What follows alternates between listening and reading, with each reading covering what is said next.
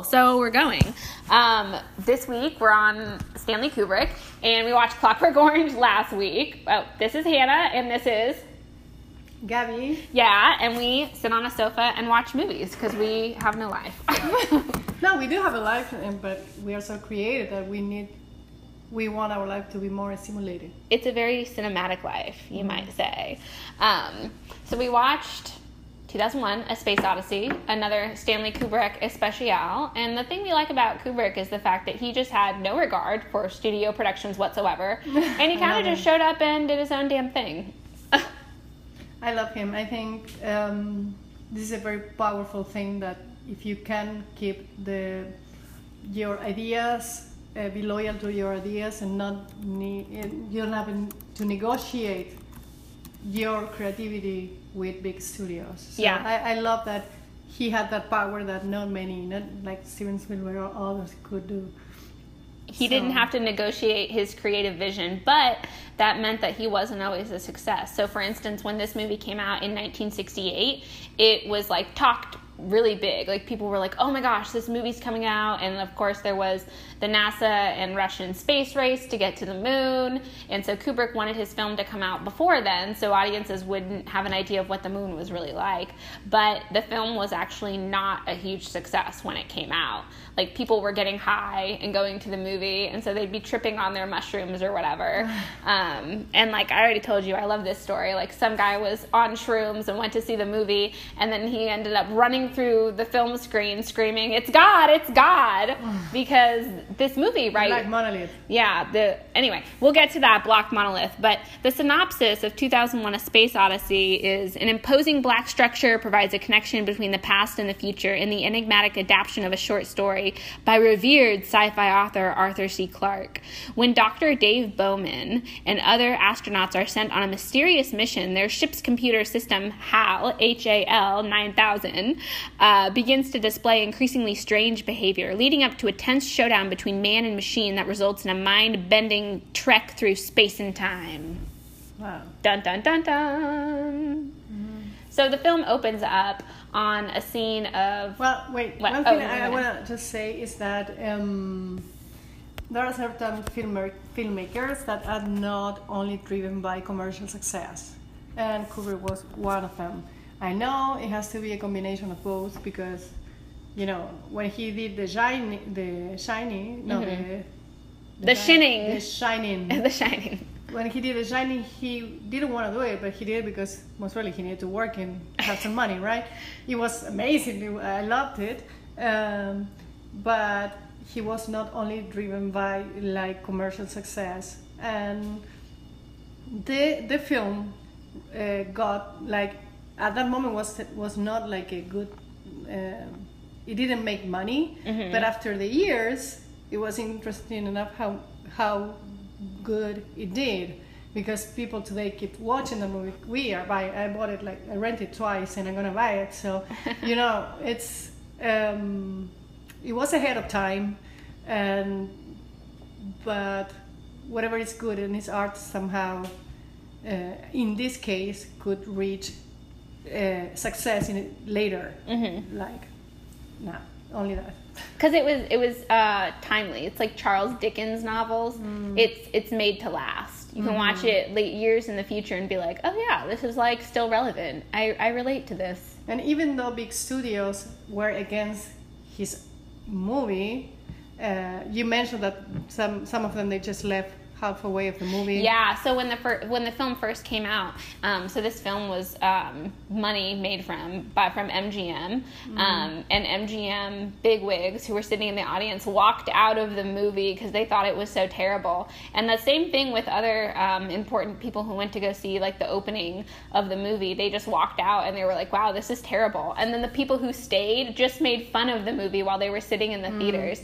And apparently Arthur C. Clarke and Stanley Kubrick were both in some of those screenings, so I imagine it didn't feel very good for them. And Kubrick, I think, also was feeling really bad about like the failure of this film, because I think he had gotten some height in Hollywood. He had some success in Hollywood, and I think once you have a taste of that, you think that every film that you make from now on is going to be like a big success.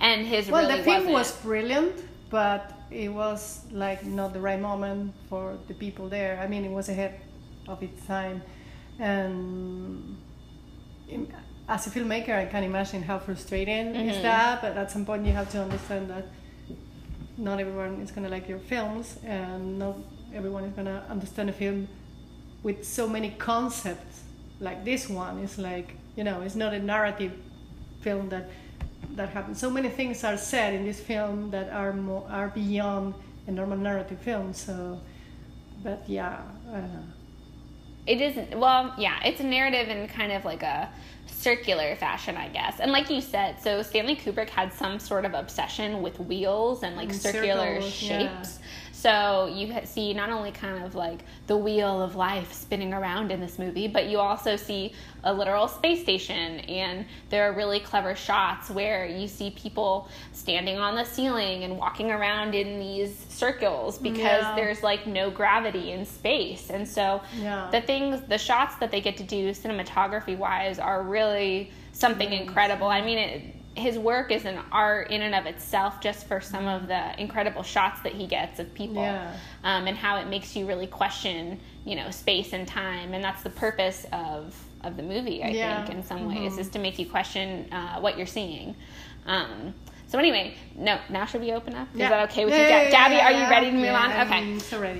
So the movie opens up, and part of it was shot in Namibia, I don't know, someplace where there's a big desert. And it opens up on a scene of like the dawn of man, and you hear this operatic music. No, actually, I lied. That's not the way it opens up. It opens up on a screen of black and it's playing this scary operatic music, and that happens like 2 other times, I think. And it was a very long, it happened only once. It was like one at the beginning and one after when it was. I had to watch it again. I think after he reached Jupiter. Oh yeah, after they reach Jupiter on their Jupiter mission, there's another black screen and they're playing more operatic music. Yeah, that's right. Maybe you look that up. I think so. I'm not sure about that. So anyway, but I think the concept behind that is really interesting because Kubrick loved music. And so there's a lot of operatic, kind of like ballet type music in this film. And what I was thinking about is not only the operatic music, but in here, and you know how you dance ballet? Because it's not the ballet in itself, is valse, like the Danubio valse. That when you dance, it's just turning around and turning around and turning around and turning. That's when you go to Austria to see those, because it comes from there, and you see them dancing. It's only turning and turning. They're doing tons and tons of turns. Yeah. So that's kind of that's like the valse. The revolution of the space station is kind of like that. Maybe it's that's like a dance of turning and turning like life. So every little detail he puts in his movie it means something. Yeah, and in this case, I think he chose that music for that particular reason, for the idea of the circular idea, the circular movement. Da da da da da da da. The Blue that's called. I think the Blue Danube. The Blue Danube song. I think that's what Danube, however you say that. That's a place in the Nile, I think. But it talks about how the black screen, that's how they envisioned the future. It's kind of like they wanted to show this vast blankness, like this emptiness. And that's why they chose the black monolith as this scientific enigma that was coming, and it was kind of the artificial intelligence that was ahead of humans, ahead of its time, and kind of dictating where we were going into the future. And they didn't want to shoot that as like an alien race, and they didn't want to visualize that to the audience as being some sort of monster or gargoyle or creature or whatever, because they wanted it to be more like, how are we supposed to imagine something that is not created yet, you know? Exactly. And it's because we are going to imagine creating something from what we know. So even though we imagine the craziest creature or whatever thing is something we know exists somehow, we copy from concepts or things or material, things we saw. So I think it was a very smart point that they didn't create weird creatures because of that, and because of who knows if those monoliths were put by alien races, aliens, or they were there as like different level of consciousness that is higher than what they had in each moment, and you cannot describe, you cannot reach that because it's part of who you are, but it's there, it's like but you can evolve and try to understand that better and get closer to that knowledge, maybe. Or you just die in the process, as happened to many of the humans, because Hal freaking killed them. So let's start with the monkeys. The film opens on a bunch of monkeys in Namibia, and we see they're docile at first. They're just hanging out, being monkeys. And I actually didn't know at the very beginning if they were real monkeys or if they were people in costumes. I was like, I went back and forth on that. And then they were eating vegetables and competing with vegetarian type like animals. Yeah, like very docile, peaceful. Yeah, and they were eating like meat whenever something was left over from the leopard.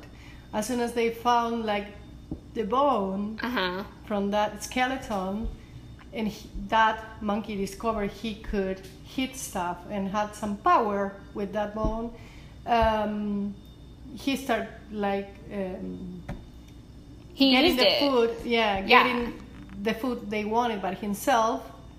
And also, like, fighting against other group, for the territory or for whatever they were fighting. the two monkeys, once they use the bone as the tool to, like, kill things, essentially, so they can eat different types of food, like to eat meat, not just vegetables. The two monkey people break up into groups, like, that's what it reminded me of, was the West Side Story thing, how you have the sharks and the jets, and they're, like, competing over this territory. Like, the monkeys do that, and then, one monkey comes over in the pond, and, like, the two alphas are, like, gonna fight to see who's gonna be on top, and then they freaking slaughter one of the monkeys who comes over, and they beat him to death with their new bone tools. And they show that because of that bone, they have power.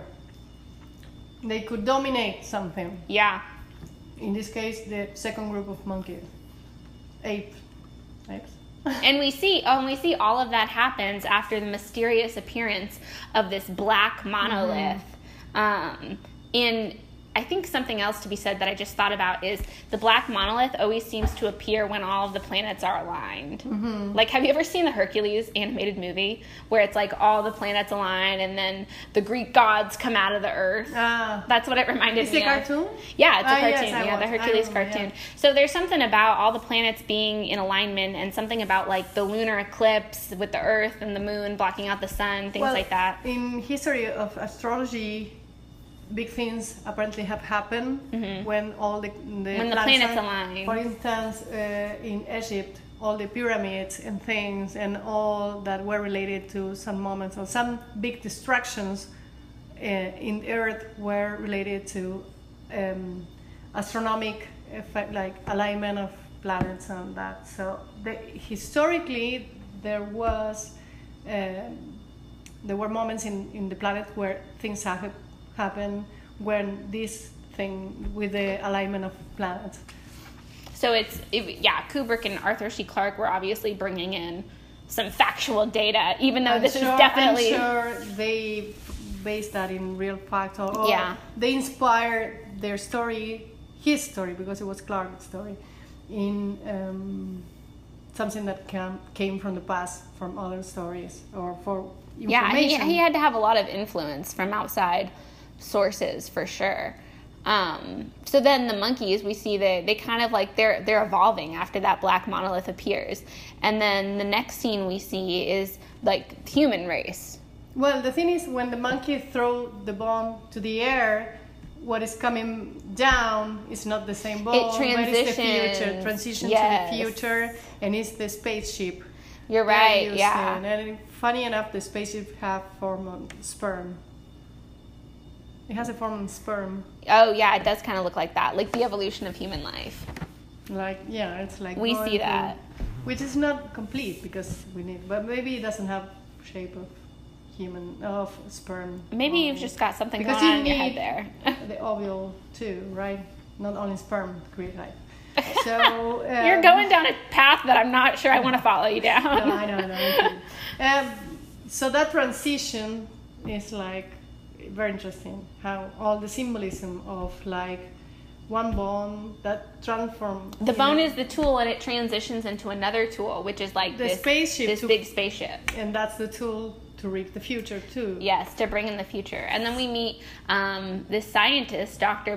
Bowman, and he's got a family, and we see that he's going up on some super secret mission. And it's interesting, like it opens up on him, and it almost looks like he's in an airplane, like riding as a passenger in an airplane. And then you see this pen like float across the screen, and you realize, okay, we're in space, and we're on this spaceship, and he's going up to this other like space station, right? And it's so funny. These women who serve him in when he's going up to the space station, they look like little mushrooms. Like they're wearing all white, and they've got these mushroom-like hats on. And I think their socks, like their shoes, must have been weighted down, because the way that the actresses walked, you could tell that they were really fighting against. Yeah, they were fighting against something to stay locked on the ground, which didn't really make sense to me, because if they had like. I wonder why he emphasizes on that. Yeah. Because he did it on purpose. Why he wanted to show that they walk so slow. Maybe there is part of the spaceship that the gravity works different than other parts. Well, because the pen was floating, so I guess we can assume that gravity wasn't quite working in that part of the spaceship. So that's why I think he wanted to show the difference between different spaces in the spaceship. So where they were there, they had zero gravity, and they needed weight just to. They needed weight to hold them down. To being able to, I thought another interesting part was seeing the the really gross food that they would eat, the space food.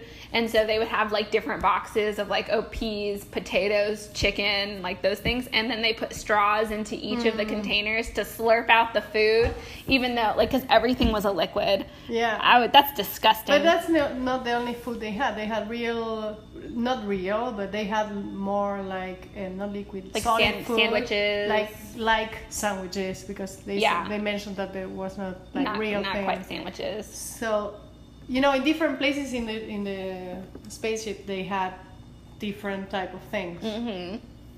Yeah. And I wonder what it means, the pen, when he was sleeping and the pen was flying. So I think, so I read that was actually, there's a pen company. And so, when he goes into the station and you see that it's like the Hilton space station, like it's this sign of marketing, because the marketers were, we'll come to that. But anyway, this pen, it was a brand of pen. And so I think Kubrick got money because for showing that brand of pen floating. And same thing with the Hilton. So read online about this, that Kubrick was testing it because they are filming it like, it's 2001, we're in the future. And he wanted audiences who saw his film now to be able to watch it 30 years in the future and see if like those predictions that they made about space were right. And we also know that this film was filmed and released before the Russians and the Americans made it to the moon, and we're kind of in this space race. Well, I found it was very interesting when Dr. Bowman finally gets to the space station, and he checks in, and he sits down with this group of other scientists who are like, tell us about your mission, like, what are you doing up here? Did you notice that all of those people he was sitting with, they were Russian? Yeah. Because they started speaking in Russian. And so I thought that was interesting. They're asking him, like, hey, you're going to go up, and, like, there's been all these malfunctions with the technology up there. Like, tell us about it. And then he goes, I'm sorry, I can't. That's classified information. I thought that was kind of a representation of the American-Russian conflict. Like, who would get to space first? Cold War. Yes, yeah. I thought it was very reminiscent of the Cold War. And they actually said it was interesting that Apollo 8 astronauts watched this film before going to space. And I wonder if it freaked them out a little bit. If it would freak me out to watch, like, black monoliths appearing and people dying and then be like, okay, up we go. Well, I think for me, like, the part that freaked me the most is, like, giving control to a computer over your life. It's like there is, like, an extra passenger who's in charge of everybody's security. He can sustain life and he can terminate life. Yeah. So it's like, it's too powerful. So are you gonna trust a computer? And are you gonna, it's crazy because in the interview, somehow the reporter, that guy, ask that if they are not afraid of that. Like, The reporter do you think guy. that he has feelings, or do you think like, so somehow it was putting yourself in the mood of something is gonna happen here, maybe, because it's too human. Well, and it's really freaky how, like, when they do the news report on the movie, the reporter who's talking to the two astronauts, and he interviews Hal. Like, he interviews the computer. And I think that's the first glimpse we get into, oh, wow, like, this computer has some freaky emotions. Like, it has some human qualities that maybe I'm not so comfortable with. And that just reminds me, you know, of course, we're still talking about artificial intelligence in 2019 also, you know. They want to come out with self-driving cars, and we know that our phones are listening to us and advertising to us. It's so powerful, and there is a big concern in the future for the moral behind that. Yeah, the ethics. The ethics, because, and that is dangerous, right? That you can create something that it could destroy humanity. It's not such a crazy thing. If there is a way to create that level of intelligence that could make decisions and have feelings, that would be, you are creating life somehow. Yeah, you are creating a new life. And in this case, we can relate to the moment when the main protagonist has to make the decision of, like, I'm going very ahead now, but making the decision of disconnect part of Hal that is thinking, having emotions and things. He has to disconnect that because he killed a man. He killed not only one, all the men that were inside too. And Here, let's lead up to that. Let's lead up to that. So Dr. Bowman gets, they're going on this mission. They meet the Russians. We're not really sure what the super secret mission is that they're going on. Yeah. But he goes up and they try to fix part of the space station. Well, it doesn't work, right? And then we see 18 months later, they're going on, no, that's not right. They go to the moon and they find another black monolith on the moon. Yeah. That's what happens. And then they're looking at this black monolith and the astronauts get off and they're on the moon in front of this black monolith, like, what the hell is this? And then a high-pitched noise starts he wanted to going take off. a picture. Yeah. And apparently something there prevented that. Yeah, well, they said later on that the black monolith was giving off radio emissions.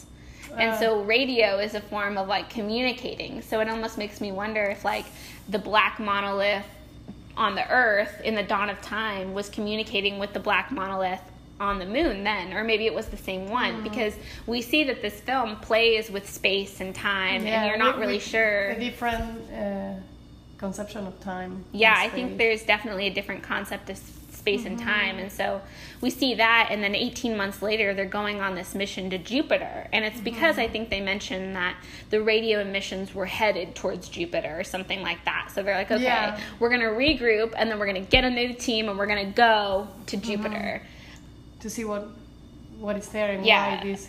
And that's where they're putting most of their trust in the computer HAL, because there's 4 scientists on board who are trained separately, and they're doctors. And they're in hibernation mode. Yes, they're in hibernation, and HAL, the computer system, is kind of controlling all of their necessary functions, like their heartbeat, their air, making sure all their organs work, and they're in hypo something chambers. So have you wondered why HAL informed that problem with that part of the spaceship, that why he did that, why it did that, what the machine said something false, why he created that? Because it was a lie.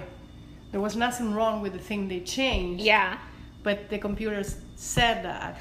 You know what I just thought about? Maybe because this is what we thought. We thought that there was a series of increasing intelligence, right? So it starts with the monkeys, and then it goes to human beings, to man, and then it goes to Hal, who's this artificial intelligence, but he's supposed to be perfect. He's supposed to be flawless, you know, and when they ask him about like the problems that he made, he goes, oh, like it wasn't me, it was probably humans, because you all are stupid and I'm the smart one here, you know. And then beyond that is this black monolith, which might even be more intelligent or represent, you know, beyond Hal. So what if the black monolith was giving off radio emissions that affected the way that Hal functioned? And so Hal was being controlled by this black monolith as opposed to being like its own entity, because Hal is kind of like half human, like it has emotions and like some human like qualities, but it also has this super intelligence of the black monolith. So it's this in between space.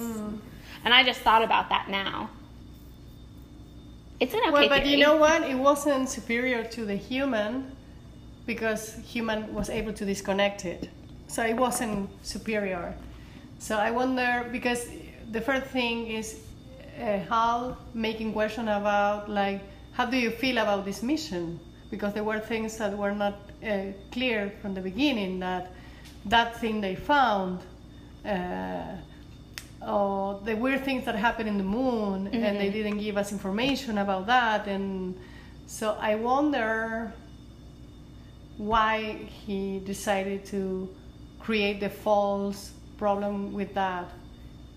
If it's to survive only. One, Hal says something along the lines of, I can't let humans interfere because this mission is too important. And that's why I thought... Oh, it's ego. It's an ego thing. Oh, yeah. So he is human. He has human qualities, He yeah. wanted to do it by himself. He wanted to reach the point, and because humans fail, and computers, they don't, he wanted to do it well, just in case they made a mistake. Yeah, and so he's like, I'm going to kill off all these humans because they can't be trusted. Exactly. Its ego was like big and thinking that I'm better than them, I'm going to make this happen. Yeah, I like that idea. We're just theorizing. Yeah, it could mean anything. It could mean nothing. It could all mean nothing. Because we talk about that, the feeling of power every time, like the monkeys having power, and they ended up killing another monkey when Hal had power because he was superior. He felt he was superior. He killed the man. He was going to use his tools to kill man, just like the monkeys at the beginning were going to use their tools. He killed. Yeah, he killed all of them. Not all, but... Well, so how does he start killing them? He starts by, like, he asks Dr. Bowman, he's like, so tell me, do you have reservations about this mission we're on, you know? And then Dr. Bowman kind of goes, Hal, are you trying to conduct a psychological study on me right now? Like a psychological health study on me? And he goes, yes, I am. And a creepy thing about Hal's voice, just a production choice that I noted, they said in notes that Hal's voice was supposed to be semi-effeminate. So it's supposed to represent kind of this emotional thing, you know? So already Hal's been giving these human qualities, like he's got ego, he's got an effeminate voice, he is going into the psychological things, he takes power, he misuses power, all human qualities. And I thought his voice reminded me of the actor Kevin Spacey. Like, if you go back and watch the movie and you listen to Hal's voice, you're just like, that's Kevin Spacey's voice. Like, that is 100% Kevin Spacey's voice, which is perfect. It's perfect for his, like, evil persona. I wish it was Kevin Spacey. Anyway, sidebar off. Well, as soon as they found that he was lying, that Hal was lying, it was a machine. They tried to have a private conversation about what they were going to do, because from Earth... the two scientists who are awake. Yeah. So how many people are on this ship? There's 6 people. 4 doctors who are in the hypochronic, whatever, chambers, and they're sleeping because Hal's keeping them alive. And then the 2 scientists, Dr. Bowman and the other guy, and they're the only ones who are awake with Hal. Yeah. And so they go into... They went somewhere, a capsule, where they can talk and the computer cannot listen to them, to discuss about what they were told, because before that they from the Earth they get the message that there was no problem with the device they replaced, but there is a problem with the computer. that it has a problem because the twin in the Earth detected that that computer, their HAL, had a problem. So they found out that he lied about the failure in that device. So they wanted to have a private conversation about that. So they got inside the capsule. They tested if the computer could listen to them, and they saw that it couldn't. But there was a glass window where the computer could read their lips. So the computer found out that the plan, because they talk about how insecure they feel about that. Yeah, they don't trust the computer. They don't trust anymore. the computer, so they made the decision of disconnect that part of the computer that has a self, right? To say it in a way. So, and the computer discovered that, and when they go to replace that part, that by the way is a suggestion of the same computer. Yeah. The computer cut the oxygen. Yeah. Hal tells them that there's a problem with a different part of the spaceship, and he makes it up because then he wants them to go out there and replace the part. It was the same. It was the same one. Yeah, okay, his suggestion was put it back and let's see if it fails again, and we have now more information about why it's failing. Yeah, and so they trust him and they go and do it. And somehow they didn't figure out that he was setting everything to exterminate them. He was actually I'm gonna get ready to kill these humans. Yeah, because they want to kill me. That's the thing. Exactly, they want to disconnect me, so I'm gonna kill them first. So in short, I guess what ends up happening is the guy who's the other space guy goes out and he's there to replace his part, and he's in his spacesuit. Well, Hal takes control of the pod that's outside of the spaceship and uses it to clip the oxygen of the other scientist, and he goes flying into space. And then Dr. Bowman sees that, gets into another pod, goes out, rescues, gets the body of the man, but we already know he's dead. There's no way he's alive. And then there is a very nice take where the spaceship is in front of the small capsule and they are talking each other, and it's two. Yeah, the pod that Dr. Bowman's in and the spaceship. Yeah, it's two things talking. They're inside, but it's talking in the middle of the space. It's so powerful. Yeah, it's a confrontation between Hal and Dr. Bowman outside in space in his pod. It's looking at one another. Being honest. It's we are gonna tell the truth right now. I know you want to disconnect me, and the other guy knows that he had killed his colleague. Yeah. So they have to talk about that. They're being totally honest. Hal's I know you're gonna disconnect me, and Dr. Bowman goes, I'm gonna get in using this emergency air shuttle. He literally tells him exactly what's gonna happen, and I wasn't sure how I felt about that because he said that. I thought he was asking for something to get more oxygen, and then he said no way. Well, he wanted to be let in, but Hal was I'm not gonna let you in. I didn't understand that part. Yeah. He's let me in, Hal. I'm not joking around. I'm giving you an order. And Hal's sorry, dude. You're not getting in. But that was at the end because at the beginning he said I want to get more oxygen or something. He said something and he said no, that's not gonna happen. And then they kept talking till the computer forced him to say, I know that you want to exterminate it. I read your lips when you were talking. Mm-hmm. So now all the information is out there, and he said, okay, now I'm giving you the order. Just do it. Do what. And the machine said that there is no point of go on with this conversation, and that is off.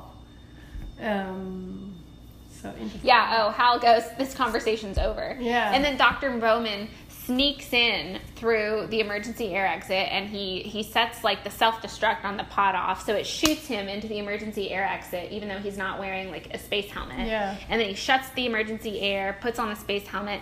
He's able to sneak back into the spaceship. Mm-hmm. By this time, Hal has already killed the 4 scientists who were asleep. Yeah. He just totally cuts off their functions. So those people are dead. The other scientist who was awake besides Dr. Bowman is dead. So Dr. Bowman's the only one alive out there in space by himself.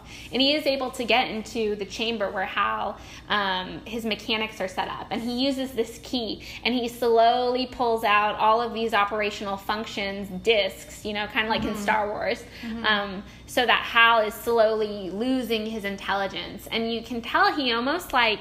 Gradually, yeah. And it's gradual, his existence stops the computers, but it reminds me of kind of the theme of the circle of life in this movie, because Hal, right now, he interacts with them at a scientist level. Like, he's older, more mature. He interacts with them on a very educated level. Yeah. He's playing chess with I wonder why one he didn't try to... Sorry, I interrupted. Oh, no, you're fine. Why he didn't try, like the Hal didn't try to do something else to prevent him to... Yeah, I felt like that was kind of a plot hole. Like, why? Why he killed other people with no problem? Now, what happened with this doctor that he didn't do it? Maybe he felt like a father. He felt him like a father, but because after that he started behaving like a child. It hurts. Well, it hurts. Well, I think he was removing some of the functions, and that was my point with the circle of life. He was like getting younger. Yeah. How the computer was older, and then as Dr. Bowman tried to kill him and release the disc so that he couldn't function properly, he was getting younger and younger and younger and younger. It started from him apologizing. Yes, like he's using human manipulation. But right from the beginning, when the doctor managed to enter, he said, I know I've done things, I made poor decisions, but I've changed, I realized what I did. Mm-hmm. So what made the computer change from aggressiveness to I regret? Oh, he was lying. You don't know, because he could have done, if he was lying, he could have killed him. So maybe he regretted, really. Because he was kind of human at some point. He was, and I guess killed, and then. But we don't know. Well, we don't know. I guess you can't know. But he was like ready to kill everyone, and when this guy managed to enter, he was in control of all the spaceship. He could have just turned things off, everything, or whatever. But he stopped the aggressiveness at some point and became a child. Yeah. So I wonder what made that turn. Well, Hal became a child because Dr. Bowman was slowly killing him by removing his functions. That started before. You mean like why he was regretful? Because from the moment the doctor entered to the spaceship again, they start. There is a moment he's walking and it's all red in both thighs. Just before he started doing that with the keys. And he has a different speech now. I think it's total manipulation. Like, you think that the computer actually regrets. Why? But it could be manipulation, but he could have, when he was ready to kill him, he could have done something. So that's my doubt, that was really a manipulation, or was like not killing one of, I don't know. Not killing Dr. Bowman. Yeah. Was that like... Or regretting. Yeah. I realized I screw up, and I realized how bad it is.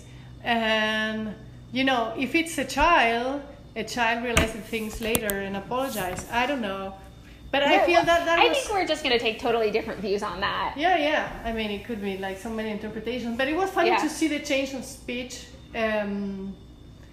For me, there was a stop of aggressiveness from the artificial intelligence. It wasn't as aggressive anymore. No, it was a different approach. I'm not going to kill that guy and beg for survival. But then, the human ends up killing Hal. But then what happens right after that? Is that when he gets pulled into the trippy space-time continuum? When he's finishing to disconnect the computer, he gets the video. You arrived to Saturn.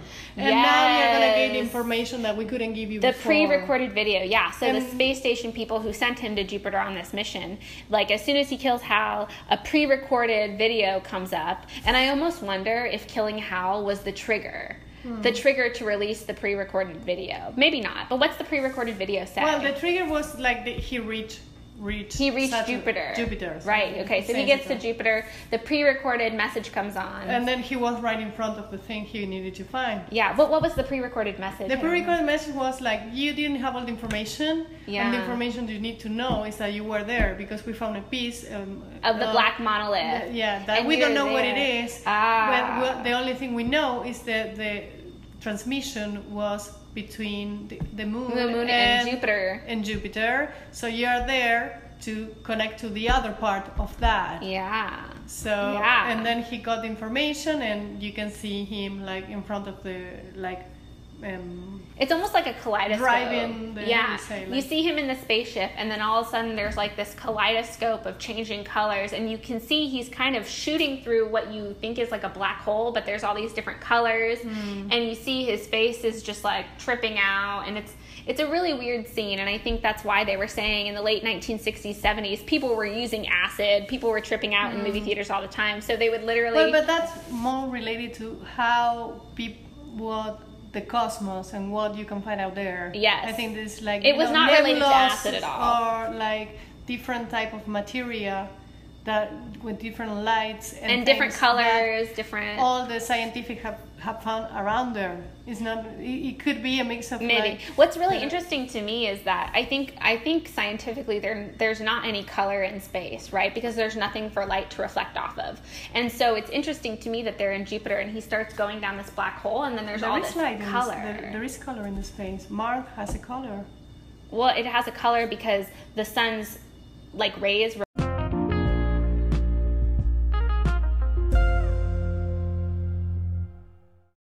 Wait, okay, now we're back. Hopefully that recorded all of that. Okay.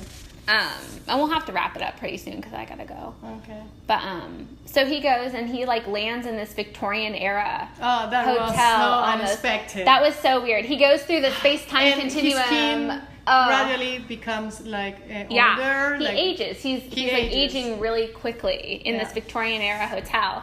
And then like at the very end, he becomes this old man and he's lying in this bed, and then he becomes like a fetus. Yeah. And what did we decide? That would represent the full circle of life, right? Well, the first interesting thing for me in that part, the hotel. I have to figure out till I don't get the hotel. Yeah, it did. It felt like when he got through the space-time continuum, it felt like he landed in like a Victorian-looking hotel. Maybe it was the Hilton. It was the Hilton in the future.